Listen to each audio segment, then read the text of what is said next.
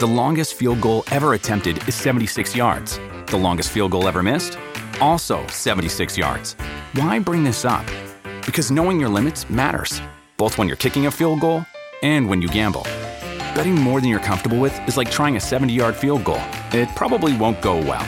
So set a limit when you gamble and stick to it. Want more helpful tips like this? Go to keepitfunohio.com for games, quizzes, and lots of ways to keep your gambling from getting out of hand. Another day is here, and you're ready for it. What to wear? Check. Breakfast, lunch, and dinner? Check. Planning for what's next and how to save for it? That's where Bank of America can help. For your financial to-dos, Bank of America has experts ready to help get you closer to your goals. Get started at one of our local financial centers or 24/7 in our mobile banking app. Find a location near you at bankofamerica.com/talktous. What would you like the power to do? Mobile banking requires downloading the app and is only available for select devices. Message and data rates may apply. Bank of America N.A., member FDIC. Now, a few other things, because I'm having fun with this.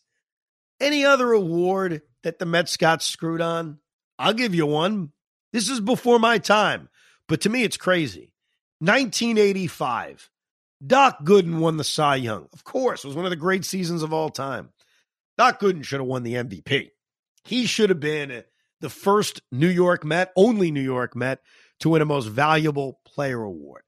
I'm not one to cite WAR because I think it's overrated, but Doc Gooden's WAR in 1985, it should be arrested. I mean, it was crazy. They had like a 12 WAR. The other one, I'm not going to bitch about it. It's just close finishes. Piazza finished behind Bonds and Kent in 2000. I don't really have an issue with that other than the fact that Bonds and Kent were teammates. So you figured maybe they would split the vote. Beningo would kill me if he heard me say this because this would bother him. The MVP in 88 was not Darryl Strawberry or Kevin McReynolds. I think a lot of Met fans like to say that. Bro, what are we doing here? Kirk Gibson? My ass, bro. I don't know if it should have been Kirk Gibson. I know that Straw and McReynolds were not necessarily the MVPs that year. Beltran in 06 put up some very worthy numbers, and he only finished fourth. David Wright probably deserved a lot better in 2007. He finished fourth, but had a tremendous season. And then the other guy, I can't say he should have won the award, but had one of the most dominant seasons we've ever seen is DeGrom in 18. DeGrom in 18. If the Mets won games, I think he wins the award. I think it's one of those things. The Mets just needed to be a little bit better, and unfortunately, they weren't. But congratulations to Buck. I'm very happy for you. Well, not to mention about DeGrom real quick, because that was the year that he was not the unanimous Cy Young Award winner, correct? Yeah, I think there was one guy that Steve Summers verbally attacked on WFAN. Yes, yeah. It's the San Diego guy. Yes, I remember booking that last minute, and he joined the show, and within 30 seconds, he was gone. It was unbelievable. Oh, that was a Hoffman special? Oh, yeah. I didn't butter him up as well. I was like, yeah, we just want to talk a little bit. It's great. Next thing you know, the rest was history. But that being said, though, this year was the first year that both Cy Young winners were unanimous. Does that rub you at all the wrong way that, like, DeGrom wasn't even unanimous? And now it's kind of like they're just winning unanimous. Man, let's just do it. No, you know why it doesn't? Because to me, that's overrated. Like, I think in the moment, I would care. Like, when an award first comes out, I'll say, oh, how did this guy not vote for this guy?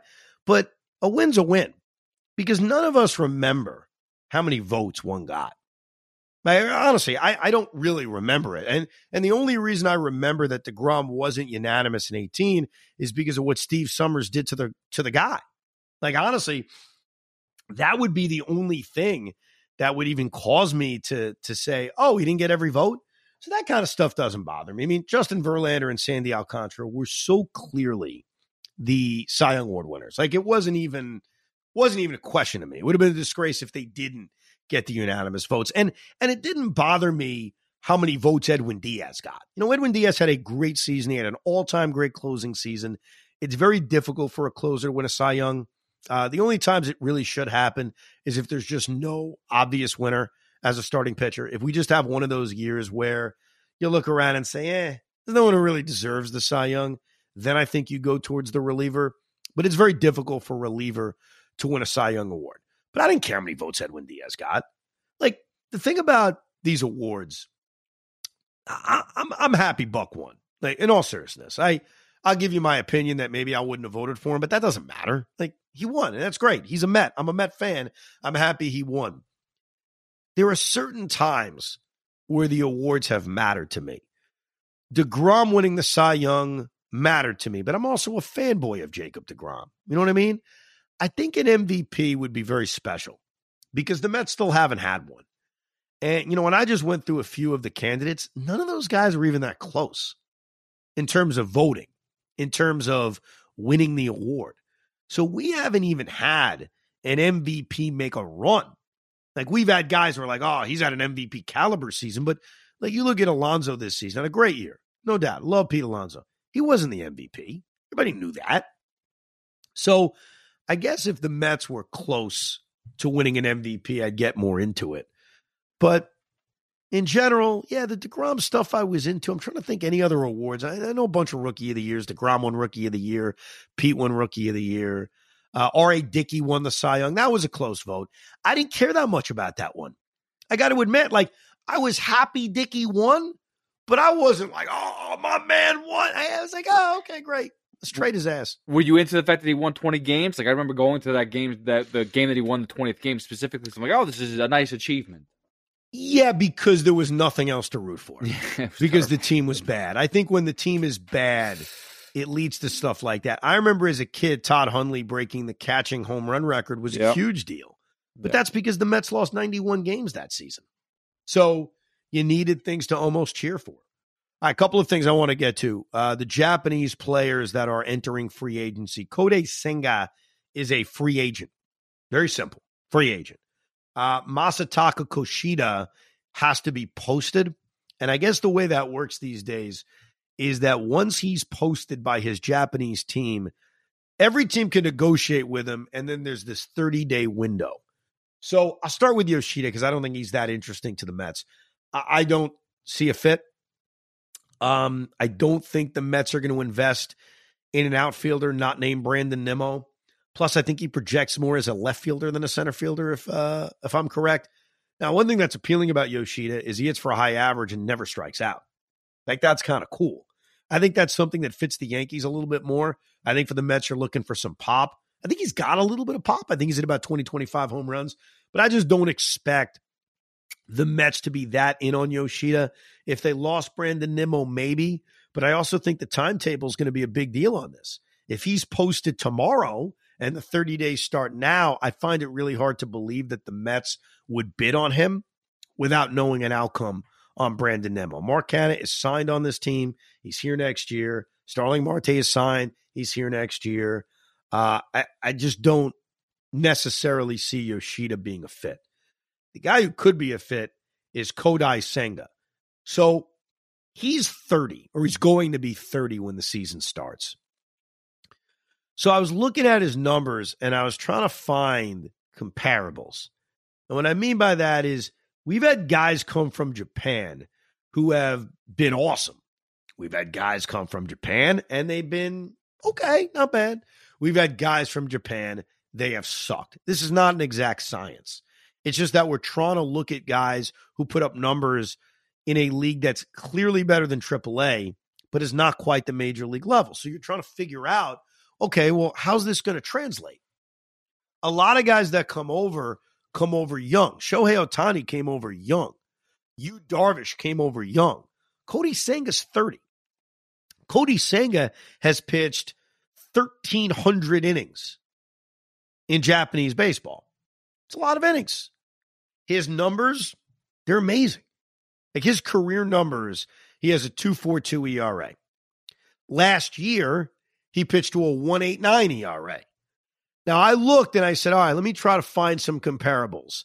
And I'm going to give you two, and I'm just going to let you know, neither of these guys are going to excite you. Yusei Kikuchi has similar numbers in Japan. Now, Yusei Kikuchi has come over, and he has mostly sucked. Doesn't mean he's going to be Yusei Kikuchi. Kenta Maeda had similar numbers. Maeda's been solid. He's been fine. I think the way you have to view Senga, and here's the way I view Senga, is back of the rotation, but maybe you hit the jackpot and he's a lot better than that. And so that's why I wouldn't view Senga in any regard to Jacob deGrom. If you're losing Jacob deGrom, Kodai Senga can't be the guy that replaces him.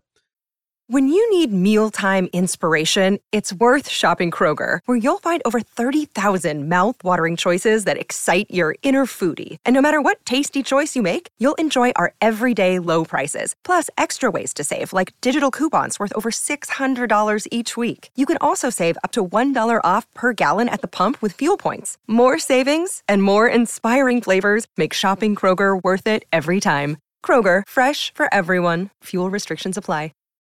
Kodai Senga replaces Chris Bassett. Okay. I'm okay with that. Kodai Senga replaces Taijuan Walker. Sure.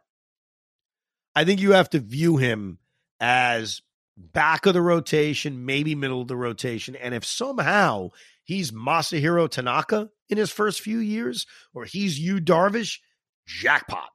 But I think you have to view him as a middle to back of the rotation guy, despite how good his numbers were a year ago. How much does this cost, though? And do you have to put up, like, I remember there was some, if I'm correct, when Ichiro and some others, you had to pay money just to talk to him, and then you had to bid. Is that the same way? No, so Senga's a free agent. He waited the full kind of service time in Japan. He's just a free agent. The other guy would be a posting situation. I know the posting rules are different nowadays. It used to be a blind post, if you recall, where every team had to put a number in. Right, Yeah. The rules are very, very different now. So with Yoshida, it would be a posting. With Senga, it would just be flat out signing him. I've seen projections at about $15 million a year. Now, Carlos Carrasco's back making $15 million. Tyler Anderson didn't get as much as I thought. He got $13 million a year. So probably in that range. So he would be paid as if he's a middle to back of the rotation guy. He's not being paid like an ace, but I find that intriguing because maybe he is. You know what I mean? It's like one of those things where I wouldn't expect him to be, but maybe he's great. He comes over and he's freaking dominant. Listen, compare him right now to the other free agents that are available that I keep on hearing. And again, there was a projection that MLB Trade Rumors put out, like, there's 4 guys, which I don't give them any credit. I don't know who these guys are, but they were like projecting where the top 50 free agents would go. And there were 7 guys that combined these 4 thought that maybe like one of the 4 guys was like, oh, I think DeGrom may go to the Mets. But it wasn't like a lot of these free agents are going to the Mets. But the ones that they talked about was Andrew Heaney, Jose Quintana, Michael Wacha, those type of pitchers. And I'm like, that's not appealing at all. That Carlos Rodon, obviously, is one that is potential. But besides him and DeGrom, these other pitchers are low level, where back end of the rotation guys. At best, to me, if you're going to do something like that and you're going to spend a lot of money, which is for Wacha, it might be $15 million as well. I take a risk on the guy from overseas that you don't know that, like you said, could turn into a Tanaka. There could be a high reward on him. Yeah, Andrew Heaney, Quintana I actually like. And I think a part of why I like Quintana is that he got traded to the St. Louis Cardinals right before the trade deadline and put together a 12-start stretch that was outstanding. It really was. He pitched to like a 2 ERA. He was fantastic. And again, I look at guys like that as replacements for Taijuan Walker, not replacements for Jacob deGrom necessarily. And so if you're talking about the back of the rotation, Jose Quintana is fine. Carlos Rodon is more of the top of the rotation guy. The only guys in free agency that would help replace deGrom would be Justin Verlander and Carlos Rodon. Carlos Rodon has been healthy the last 2 seasons, and he's been great.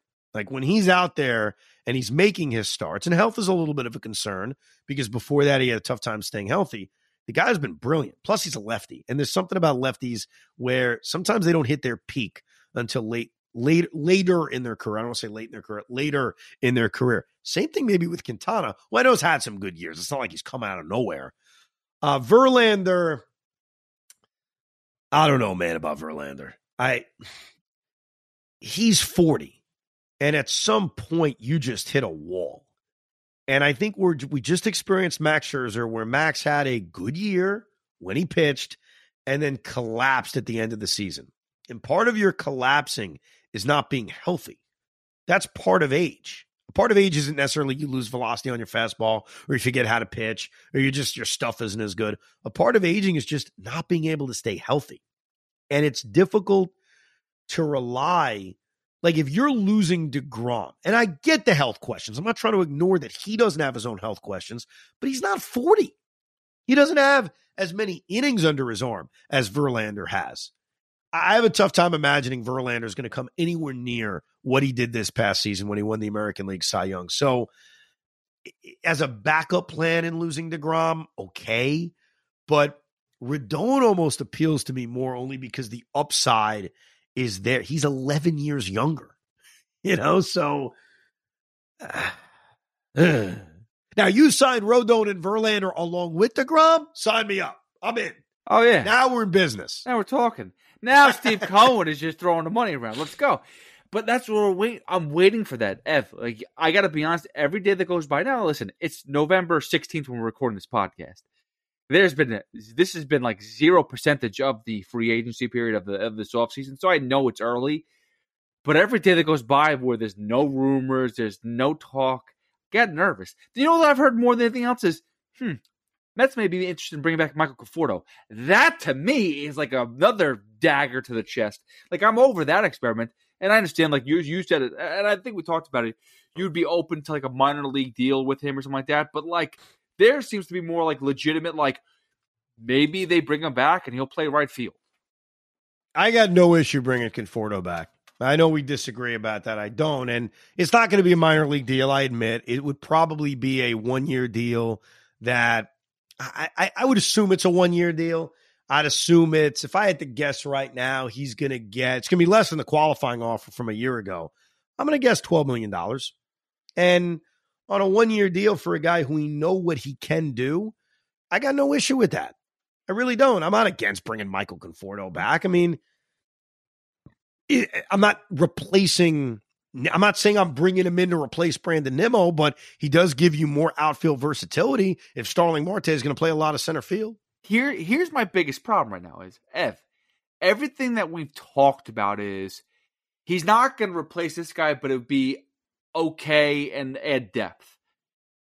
That means so far the team is getting worse than it was last year. If we lose DeGrom and we can replace him with Carlos Rodon, which hopefully he's younger and hopefully he'll be healthy, is that an exact replacement? No. If Nimmo's not back, maybe we can get somebody to fill in as a fourth outfielder. So far, I haven't seen any improvement. Well, so far we haven't seen them get worse either. Like nothing's happened. To your point, I mean, we're just spitballing what could happen and where someone's role would be. They haven't lost anybody yet. They brought back Edwin Diaz, but nothing has happened yet to start panicking about they're getting worse. Hold on. But again, stagnant is not good either because they picked up Vogelbach's option and they haven't cut Darren Ruff. That's scary. Deep breath, pal. Deep breath. It's okay. I'll let you know when it's time to panic. Okay. I'm not there yet. All right. Thank you. Nothing's happened yet. I think we're just so itching for, come on, give me something. Even though they gave us something, they kept Edwin Diaz. And here's the other thing too is the fact that I hear and you hear, and now this is not a slight of like the Mets need to go out and get Aaron Judge. The fact that I'm hearing that the Mets are nowhere close to even bidding on him is questionable to me. Like, why would they not want to improve their team through any avenue? My theory on the lack of interest in Aaron Judge is that they are plotting a major, major, major push for Shohei Ohtani. And I believe that. I believe Ohtani's on the Mets next year. 2024, that is, not 2023, because I don't think the Angels are trading him. Clearly, based on the signing of Tyler Anderson, they're going to try to win. But I do think that that's the big, big move that they're eyeing a year and a half from now, or I guess not a year and a half, a year and a few months from now. But only time will tell. Only time will tell. We will whip out our very first mailbag Rico Brogna coming up on our next edition over the weekend. So I'll put out a tweet on Sunday saying, hey, you got any questions? And you can ask whatever the hell you want about the Mets, whether it's current, whether it's past, whether it's personal. Who the hell cares? A little mailbag edition of Rico Brogna. And obviously, any big move will give you an instant reaction within 24 hours of that news coming out. We do appreciate you listening. Pete, you can hear him with Tiki and Tierney. I'll be with Craig 2 o'clock on The Fan. Thank you for listening to yet another edition of the world-famous Rico Brogna. We hope you enjoyed this episode of the Rico Brogna podcast. It's amazing, isn't it? Make sure you download it now to keep it on you at all times.